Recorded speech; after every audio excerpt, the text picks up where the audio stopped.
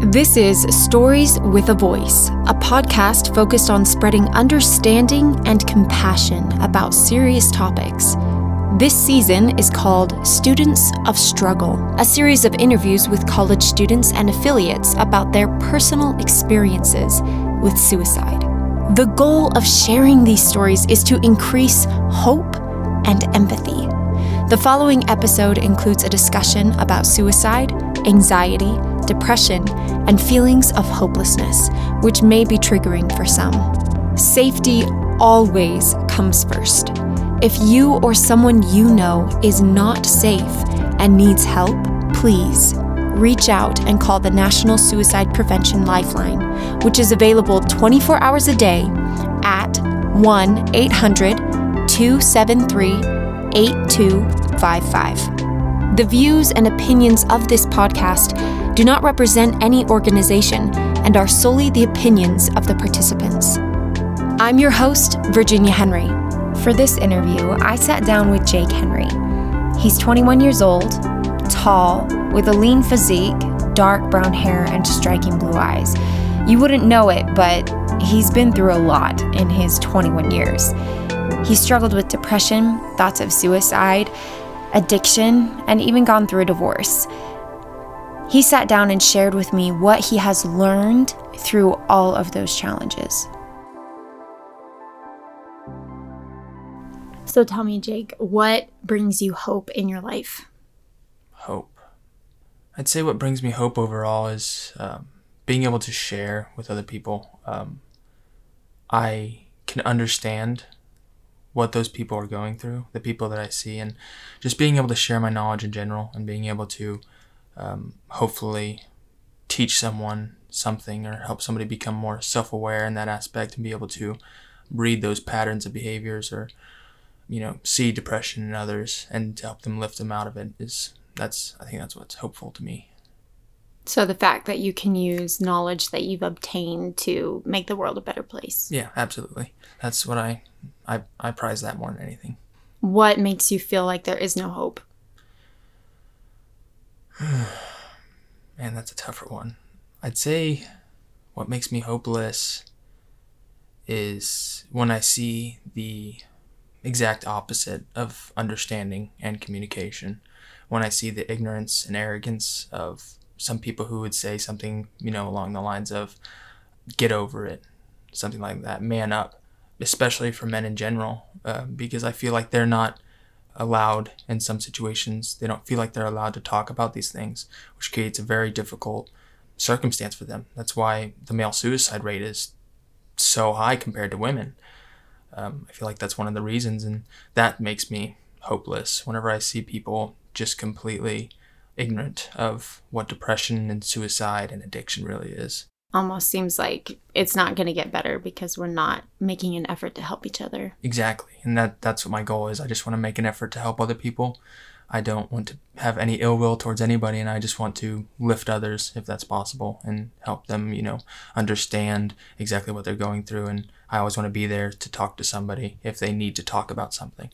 Now, you're very passionate about this topic. And so 2 questions. First is basically why you're passionate about it. This topic, the idea of self-improvement through trials and hardships, such as suicide, depression, I wouldn't trade those experiences I had for anything in the world, because that taught me everything that I am today, that made me who I am, and that helped me to become a more self-aware person, a more motivated person. It helped me to realize bad behaviors I was making during all these processes, and it opened up my mind to other people's experiences, especially, which really changed me, because so many people today, in the day and age, everything's so surface, and you have to, you're just focusing on what's next, my career, my job, and they don't notice that these people who are struggling, like, deeply, they don't understand what they're going through, and so it doesn't faze them that this person might commit suicide tomorrow. And so whenever I went through those things and I felt like nobody around me was there understanding exactly what I was going through and nobody was acknowledging it, and as soon as I was able to lift myself out of that with the help of, professionals. I am now so grateful for my experience that I want to share that with other people and help them them out of depression and suicidal thoughts as well, and see that life has so much to offer, especially if you can use what you've learned to help others. I think that's so valuable. I feel like you've kind of insinuated it, but I just want to ask, have you or anyone you know personally experienced thoughts of suicide? Yeah, definitely. I've known someone who's committed suicide. I've also dealt with suicide attempts before in my life. There's one that sticks out in my mind where I had a pistol that had the ammo right next to it laid out on a table up in my bedroom, and I planned to kill myself. I went downstairs just so I could eat something and have a drink, and then I go back upstairs and the pistol and the ammo was gone. I didn't know who took it, and nobody ever told me who took it, but I knew that it was gone after that. And multiple times of me, cutting myself and trying to kill myself just because I was so utterly miserable, and I felt like there was no end to the misery that I was experiencing and the disappointment that I felt like I was causing my family. What do you feel like led you to those points of darkness? I feel like a lot of it was comparisons, and especially not only comparisons but expectations. So growing up, I always felt like I wanted to be free and independent, and so I was stuck between this idea of being free and independent, but then also following the rules of a doctrine or following the rules of my family. And I was scared of the consequences if I didn't follow those rules. And so it caused this constant battle in myself where I wasn't able to solve it.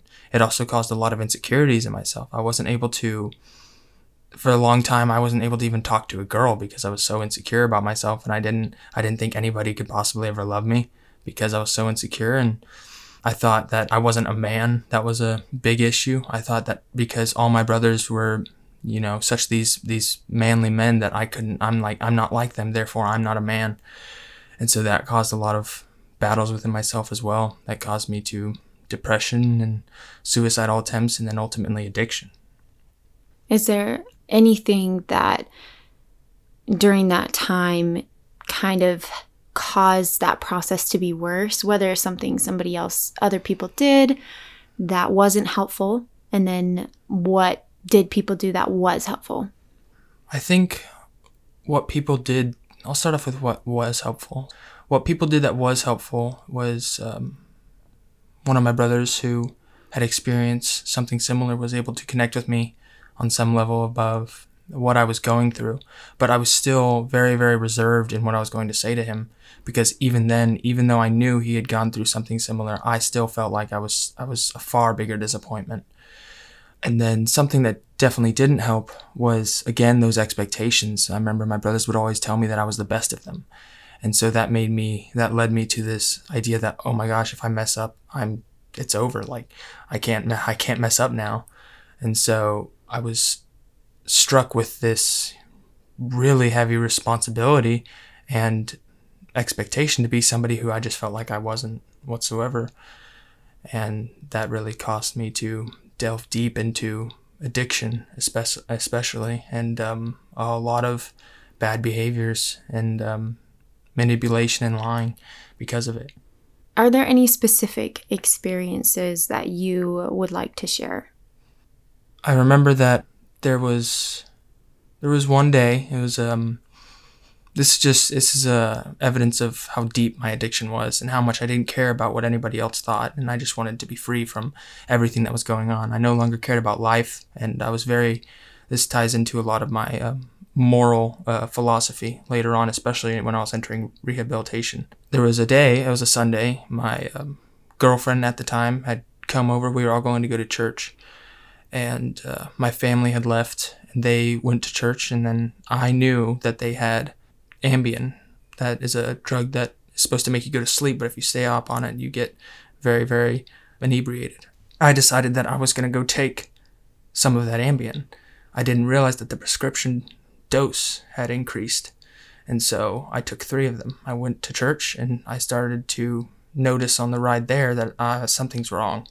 And then I got to church, And I was sitting in the pew, and my family all noticed. And I hardly remember the day. I remember going to the hospital and having my blood taken, and then thinking of how am I ever going to explain this. And then the blood test came back negative, even though I know what I'd done. But I wasted my family's day in a hospital, and I was super close to overdosing because of my addiction and what it did to me. And I didn't care if I died at that point or not. You said you had a girlfriend, you were with your family. Do you feel like at that point in time you had any safe connections or people you were close to? No, definitely not at that point. At that point, nothing was fulfilling to me. There's something I want to talk about, and it's this level of depression where literally nothing matters, and you start to form this nihilistic attitude towards life, and you become very, very resentful and hateful, especially if you've had previous issues with neglectful family members or something like that, and you become hateful and spiteful towards everything. And that's the darkest place that I got to, where I was hateful and spiteful of everybody. I'd feign love and feign affection just so I could get what I wanted in the end, which was just to, supply my addiction. And so my girlfriend at the time, no matter how much I wanted to believe that I loved her, I didn't, because I was constantly doing drugs and I was constantly drinking and doing all these things, and I didn't care if I hurt her at all. I would lie to her constantly, and I'd lie to my family constantly because I felt so resentful and spiteful towards them that I didn't care if I hurt anybody. Why do you think you turned to addiction, turned to drugs and alcohol when you were depressed? I knew from watching my brother that this would cause my family pain, and I hadn't experienced it. And so once I started doing those things, I realized this gets rid of any thoughts I have, any dark thoughts that I have, at least for a moment. So it's that self-gratification, that instant pleasure-seeking, payoff behavior. And then also on top of that is, if my parents find out about this, they're going to be devastated. And that made me want to keep on doing it. And so, stealing from them their medication and drinking and going out and partying and doing everything that was opposite to what they wanted was what I was going to do. That's how deep my resentments made me. And that's what that did to me as a person. I was no longer my own person. I was simply a tool to which I could use to hurt those who hurt me. Because you were angry. Because I was angry. It's because I had such a large and just out of control frustration with my environment and the world around me. What do you think would make a connection safe for you? Make you feel like you're close to somebody that you could turn to them in a time where things may be spiraling? The connection that I would need at that point, or somebody going through something similar may need at that point, is somebody who understands the thought process of somebody who is spiteful and resentful towards everything, and that it's not sadness that is pushing them to want to kill themselves. It's the belief that everything must hurt because I hurt so bad, and somebody coming in who knows how to talk to this person and tells them that I know you're hurting and I will hurt with you. I don't want you to feel anger towards these people anymore, and I don't want you to feel hurt anymore. And I think just those words of, I will be here with you. I'm somebody who cares. All I want you to know is that I'm here for you and to care for you. To have that connection where somebody's actually showing real, genuine affection and genuine care without anger or without judgment is something that really, really helps and is a big support in that case. I think that is probably one of the biggest things that makes a connection safe for everybody, is knowing that it's a judgment-free zone. Yeah, essentially. exactly. It's unconditional love. I know for me, in the experiences that I've had, the people that I felt safe with and confiding my dark thoughts to, I knew that they could understand because they had been in a similar place, and I continued to go to them because I never once felt judged or condemned or like I was a bad person for having those thoughts that I wasn't proud of, Yeah. but nonetheless existed. And I those feelings that I was feeling were real. Mm-hmm. For you, what do you think was the turning point to recognizing where you were, that you were angry, and being able to try to find happiness again? Rehab was definitely it for me. What they ask you when you enter is, do you have a philosophy on life? Because this is actually very important to them, especially as trained psychiatrists, what they need to talk to you about and how they need to communicate. And so I remember very specifically that whenever I entered rehab, on one of my first days, they said, do you have a philosophy on life? And I said, yes, I do. And I was excited about this question. And I said, I think I should die. And I think you should die. And I think we should all die. There is nothing on this earth. Give it back to the animals. I said that I thought that the only people who deserved to be alive were people who made some sort of change to the world that was astronomical in scale. But the longer I was there and the longer I started to talk to these trained professionals who helped to point out my moral inconsistencies that I was having and helped to explain to me why are you so angry? Why are you so angry? And then explain to me that it was my choice to be spiteful, to be resentful, and that I just needed to let that go because there was no amount of healing that was ever going to happen unless I was able to let that go and forgive those who I felt had harmed me for what I felt they did. As I kept talking to them, and they understood what I was going through because they were talking to my family as well, and they understood how I felt, and they knew exactly how to respond to it. And so they were able to coach me through this forgiveness process of those who I was so spiteful against, and really help turn my attitude from a place of hatred and resentment to a place of just wanting to help those who are experiencing something similar, and to lift people rather than drag people down. So you had experienced so much pain that you basically figured that as humans, we just make pain. Yeah. That's all we do. And so we yeah. shouldn't exist. Yeah. Do you have a different perspective now? Oh, absolutely. I think that humans, all of us, are capable of so much good, but just as much as we are capable of evil. And so I think that if I can be a force in any way possible to help others, to spread good to others, then I'm going to do it. And whenever I see other people doing that as well, that brings me that hope. It brings me hope whenever I see others just being kind, and others lifting people, and others communicating problems effectively, and trying to figure out something greater for the community or their families. And that's what I really find is great. And so I definitely don't think the way I did. And I definitely think that humans and all of us are so valuable. Each one of us as an individual is incredibly valuable. And you should never diminish your own value. Because once you start doing that, you'll start to diminish the value of others. And when you diminish the value of others, that creates resentment and that creates spite. And that's not what you want. It's definitely not what I wanted in my life. I think that is so profound what you said, that it kind of starts with yourself.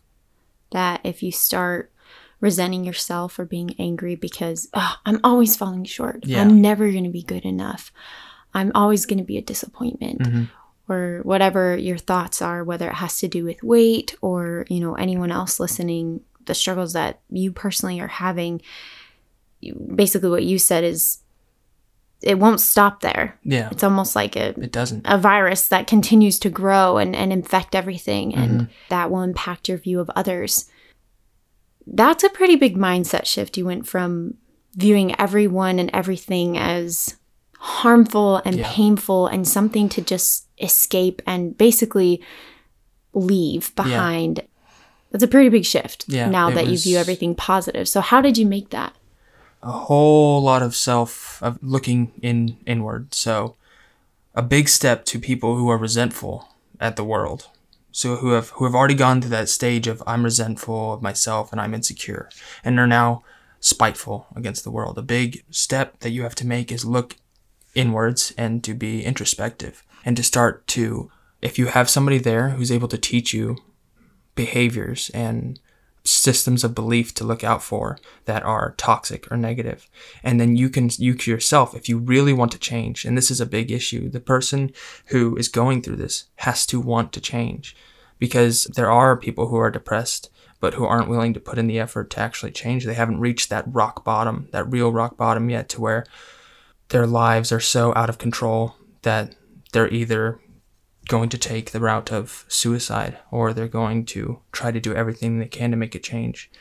So I think that once you have those people who start to help you identify these thought processes and these behaviors that you're having, and you can start to say, oh, I know that's bad. I'm going to go in the opposite of that. I'm going to do whatever is not that, because I know that it is dragging me down.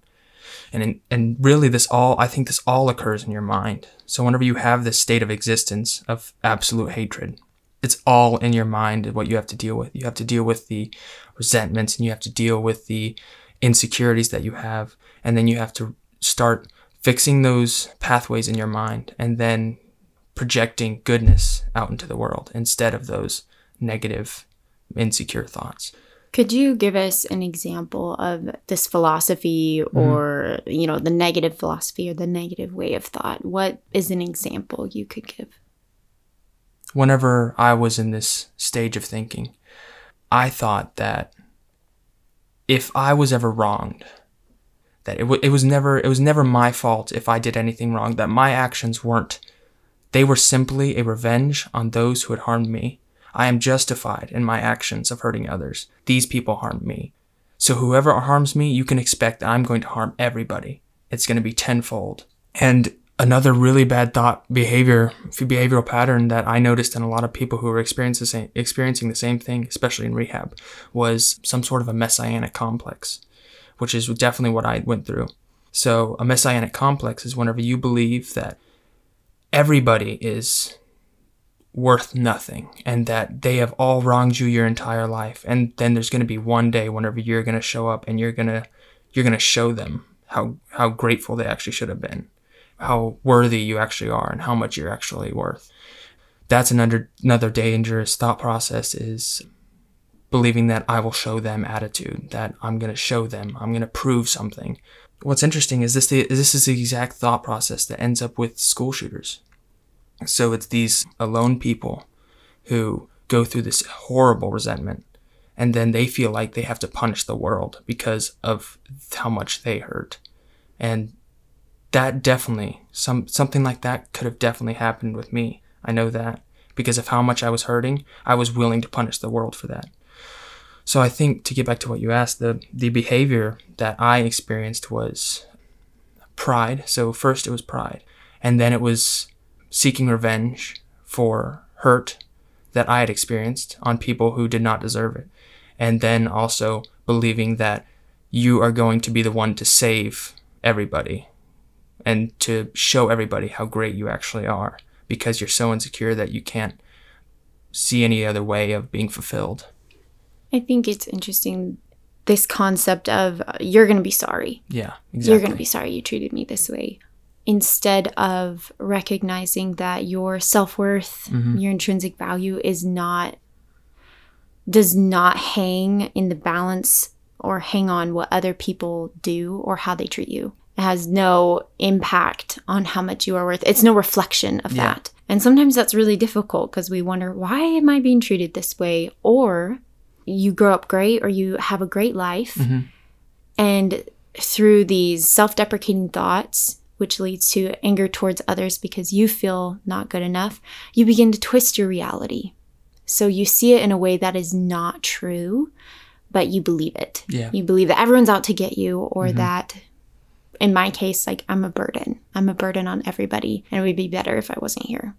And that reality is twisted, and it's not real. Like you said, I wanted to hurt people, but they didn't deserve it. But in our minds, we think that they do. Yeah, absolutely. And so it's this going deeper and deeper into this hole in our minds where we convince ourselves of all these negative perspectives.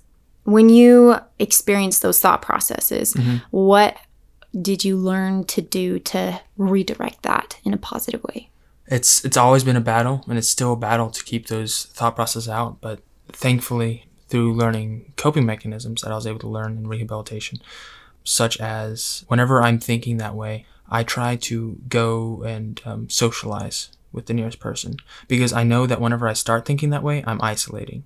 And isolation creates a wave, or like a thought process in your mind that leads to dark and depressing thoughts. And so I know that immediately if I start having those kinds of thoughts, I need to socialize. I need to get out there and I need to talk to people, because that brings me to reality. So it's all about bringing yourself back to reality and not festering in your own head. So a lot of the things I would do were very simple things, like rubbing my fingertips together, or I would start to read a book. Simple things like this can actually work. Different ways may work for different people, but I knew that socializing and putting myself back in reality and then thinking about everything in a logical way, it's like, is it really their fault? No, it's not. Why do I actually feel this way? Pondering on those thoughts, and then you're able, once you have figured out why you're having it and what that thought is and why you're having it, you're able to push it away and then redirect your mind to a more stable and positive state. It's essentially being aware of self-aware, yes, of the way that you're reacting to outside stimulus, being aware of, okay, well, when that person says that, I feel this reaction in myself. Exactly. I'm feeling defensive. Why am I feeling that way? And thinking, they were joking, they didn't mean it. Let it roll off my back, right. Moving on. Roll off your shoulders, yeah. That kind of concept, instead of rehashing it until it goes under a magnifying glass and you can't focus on anything else until it grows bigger and bigger until it consumes you. When you look back at everything that's happened, why do you think it occurred that way? What do you think was the starting point? I feel like the starting point for me was resentment that I had towards my parents. I am the youngest of 4 brothers, and I felt, and this is why it was so difficult, I felt I wasn't treated the same way they were, and I felt like I was neglected. It's, in my opinion, it is much easier to face a problem and overcome it whenever there's a perpetrator that you can point out and what they said exactly. So you have the exact thing that bothered you, and you can look at that and say, that bothered me. I want to get rid of that. And I feel like for me, it was much more difficult to point out a perpetrator, because they never said anything that was directly spiteful towards me. They never hurt me. They never did anything like that. But what I felt like they did do was neglect me of that time and of the experiences that I possibly could have had with them, like my other brothers did. And at the same time, I was expected to follow the same rules that they did. So there was this dichotomy of, okay, I'm not being treated the same way as I felt they did, and I'm also expected to follow the same rules that they did. I don't want to do that. I felt that was unfair, absolutely, and that I should be able to do whatever I want if I'm not going to be treated the same way they were, and I'm not going to be shown the same level of love that they were. And so that's what really started that whole avalanche of negative thoughts and of emotion and of harmful thoughts, self-harm thoughts, and anger towards everything, and myself and my parents and everything in the world. Do you think that, or do you remember ever expressing those feelings to your family, or did you just keep them inside? So yeah, and that was also incredibly difficult, because I was so detached from my parents. It wasn't a father-son or a mother-son relationship. I did not talk to them like parents. I talked to them like a coworker, like a boss. I was uncomfortable telling them anything about me. And so that started a trend of perpetual and manipulative lying, because I thought to myself, if I tell them the truth, they're not going to know how to handle it, and they're going to get very, very emotional and angry with me. And if I don't tell them the truth, I can possibly get away with it, and they'll continue to think that I'm being the good son that I'm supposed to be. And so this created this very, very self-destructive way of lying. I did try one time to talk to them about it, and I remember that situation. This was probably the first time I ever said out loud what I really felt. I went into my parents' room and we started talking back and forth, and then it started to get louder, and my dad said to me, "What do you want me to do? I'm trying to spend time with you now." And then I said, "It's too late." because that's where I was at that point. I wanted him to feel pain, and I wanted both my parents to feel pain. I said, it's too late. You can't do anything. It's over. Those 18 years are gone, and there's nothing you can do to get them back. Getting over a resentment like that is very difficult. That's 18, however long years of your life that now you can't make up. You can't make up those 18 years. They're gone. You have to try to do whatever you can with the time you have now. And that's very difficult to do because you feel so robbed of a childhood and a life that you wanted to live, that your brothers got to live, but you don't, and you didn't. And you were expected to follow the same rules and the same lifestyle that they did. And I just wasn't going to do that. So you felt almost like a violation of trust. That a child usually has for their parents is this automatic trust that we seemingly are born with. You've kept me alive, so exactly. I trust you. Obviously, hopefully it's more than that, and it's loving and nurturing. So how have you been able to, or have you been able to rebuild that trust?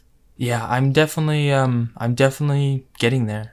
It's as much of a process for my parents as it is for me, because I'm having to learn to love them and really want to spend time with them and want to be around them as the same they are trying to trust me and understand me and realize what kind of person and who I actually am. And so it's this back and forth conversation that we're having to have, and they're having to actually learn who I am, and I'm actually having to learn to love and respect them as parents. Basically, it's starting a relationship from scratch almost. Yeah. You almost have to start over if you've had such a deep level of hurt between you and another person. And I do want to acknowledge for our listeners that there are always multiple sides to every story. Each side is valid. Yes. Because those feelings that each, the parent feels, the spouse feels, the child feels, those are all real. Everyone's going through different experiences and emotions. Absolutely. And it's a process that everyone has to go through. What do you think have been some of the biggest lessons that you have learned because you got to such a dark place where you didn't want to live? How has that impacted your life? It made me finally break out of that shell of I have to live the life that other people want me to.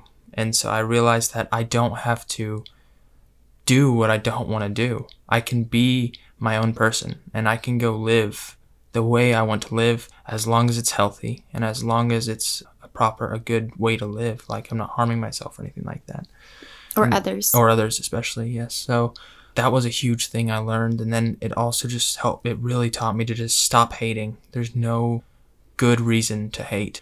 I understand so much the feeling of I feel like I can't let this hate go. But to anyone that's going through it, I know that you can, because it is possible. I've done it, and I was able to pull myself out of a place where it was me versus the world.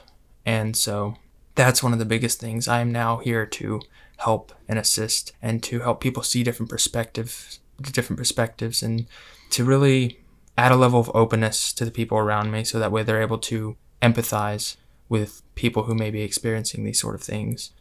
How did you learn to forgive, because you did have that resentment, whether or not it was, rightfully placed or not? Yeah. You still had to go through that process of letting it go. Can you walk us through how you were able to do that?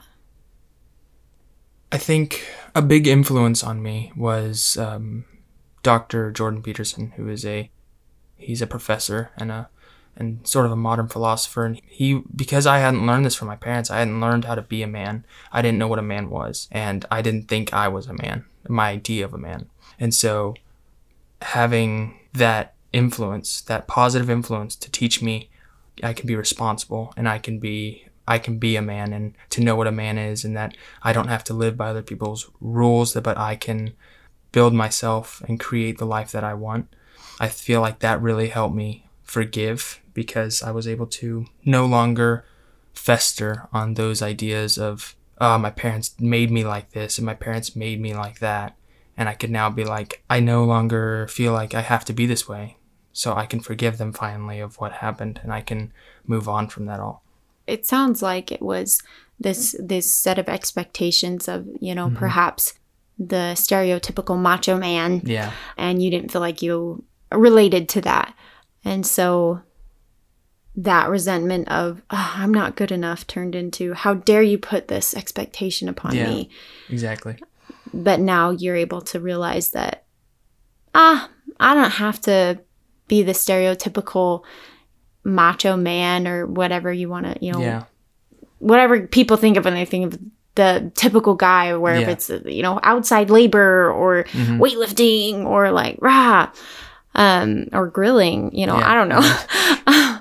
But that if you are, like you said, responsible, if you're respectable, if you're kind, if you're loving, if you're a hard worker, that's being a man. Yeah, exactly. A man is what values I deem good and actually righteous, and that I'm able to teach others and help others using those values. So like you said, being a hard worker, especially, that's one for me, and caring and teaching are parts of being a man to me. And then also always learning and seeking out new knowledge and having a sense of adventure. That's what makes me the man I am, is all those things in conjunction and coming together to help others. What advice would you give to people who are going through these self-deprecating thoughts and wanting to harm themselves or to end their lives because they are in so much pain? My advice would be, you don't have to feel this way. This isn't the only option. Self-deprecating thoughts, hatred, loathing people, you do not have to feel this way, and you can make the conscious decision to choose to be happy and choose to become a better person, a person that wants to help others and create life, possibly, and to create a community and values around you that emulate happiness and joy. You have that choice. It's not easy. It's never going to be easy. But you can always keep trying to be the person that you know deep down inside that you are supposed to be, this kind and good and loving person. Because I feel that all people really have the ability to let go of those resentments, let go of that anger, and to spread knowledge and truth and happiness to those around them. Thank you so much for sharing those thoughts specifically. And I think it's important to note that we shouldn't get caught up on the phrase choose to be happy and think, I can flip a switch. Yeah, no, it's not a switch. It's not like that. It's a process. It's a process for sure. I know through my experience with counseling, we talked about how I have practiced a pattern of thought for years and years and years and years. That's what makes it so difficult to change. Yeah. I learned a lot about this in rehab, is the actual pathways in your brain that form from habit forming activities. So when you start to think this way of anger and resentment, and you keep on doing that, that's reinforcing that pathway in your brain, in your head, to want to keep on defaulting to being angry and resentful.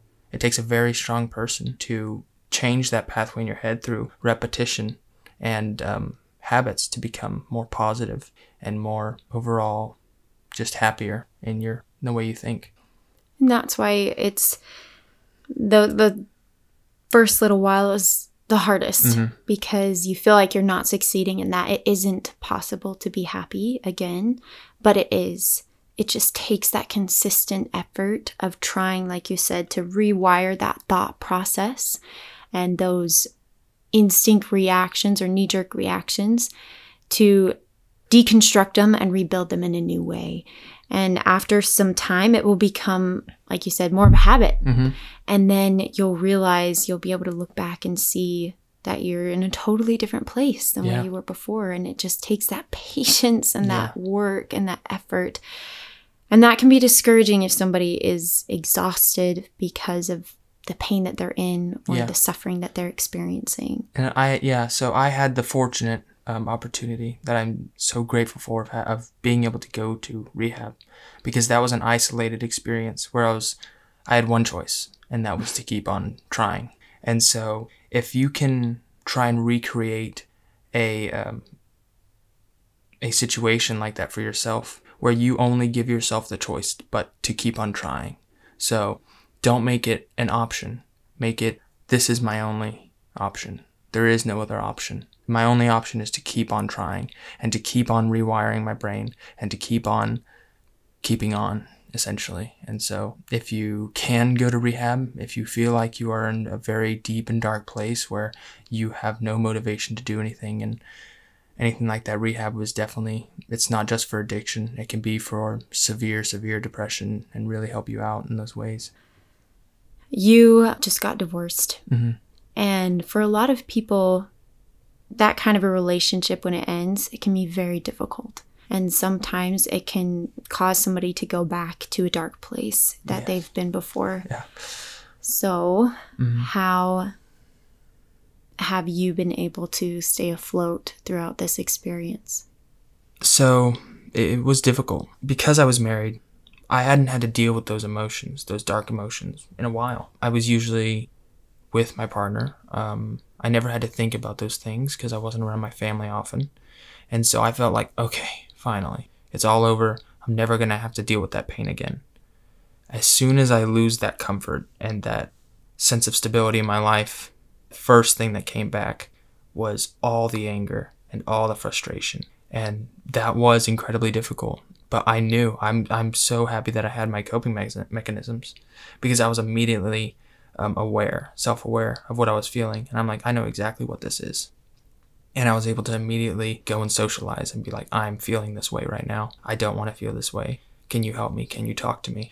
And just like, as soon as that emotion hit, going out there, going out to other people and being like, I need to talk with you because I am absolutely devastated and it won't go away. And so just talking until the feeling, at least, if not totally subsides, at least dies down, and you're able to return to some level of normalcy, and having those people around you to do that with is incredibly helpful. I know there's something similar happens with people who are anxious, who have issues with anxiety.